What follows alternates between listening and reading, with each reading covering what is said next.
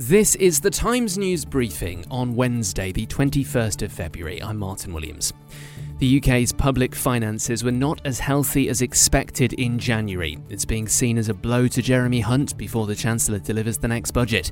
Official figures showed public sector borrowing recorded a surplus of £16.7 billion last. This podcast is sponsored by BT, because BT means business. Whatever business you're in, BT's got your back, with reliable connectivity to keep you connected as you grow. Search BT's got your back. Last month, less than expected. Carl Emerson is the Deputy Director at the Institute for Fiscal Studies. How much borrowing the government's doing now is clearly important. More important will be how much money the government is expecting to borrow in 4 or 5 years' time. We do need to get debt down over the medium term. We should be aiming to do that. So it's rather odd to say as soon as debt's falling by just a little bit, oh, that's headroom, we can spend all of that. There's a good case for getting the public finances on a more secure footing. A Trident nuclear missile test has failed for the second time since 2016. The Ministry of Defence says the misfire has reaffirmed the effectiveness of the UK's nuclear deterrent. Admiral Lord West is the former head of the Royal Navy and former Security Minister. This has not affected the stock of the missiles that are there to do the business. They discovered what caused it, and it was to do.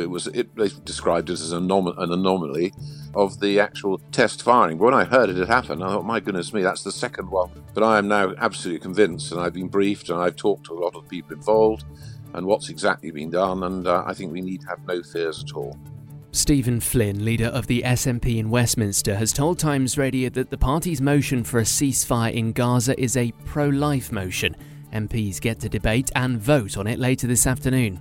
It's pro-protecting civilians from the death and destruction of one of the most advanced militaries on the planet. I think that's a good thing. I think the people on these isles, the vast majority of them, would support the intentions behind what we are seeking to do. And if I'm being particularly blunt here, I think it's long overdue.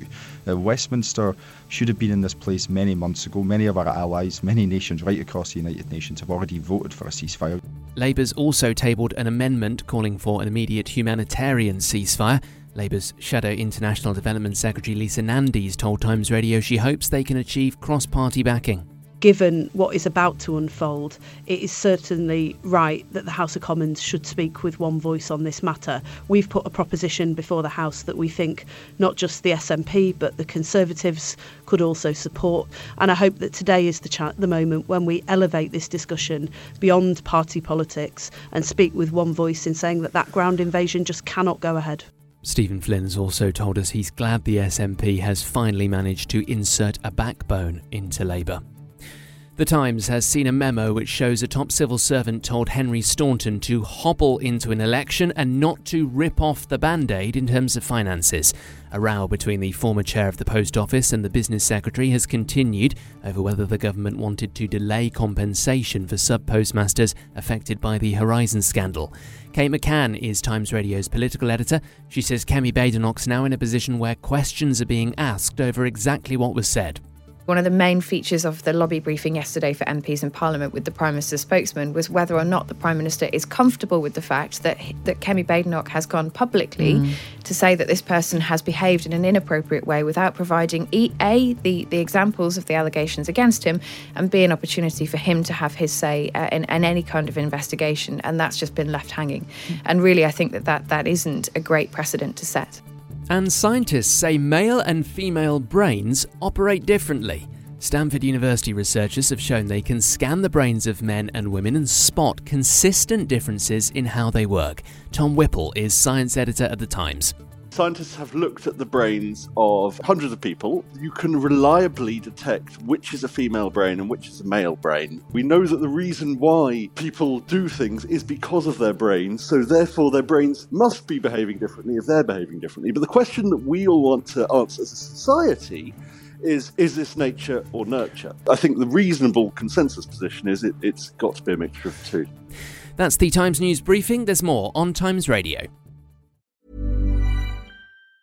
Planning for your next trip? Elevate your travel style with Quince. Quince has all the jet-setting essentials you'll want for your next getaway, like European linen, premium luggage options, buttery soft Italian leather bags, and so much more. And is all priced at 50 to 80% less than similar brands. Plus, Quince only works with factories that use safe and ethical manufacturing practices. Pack your bags with high-quality essentials you'll be wearing for vacations to come with Quince. Go to quince.com/pack for free shipping and 365-day returns.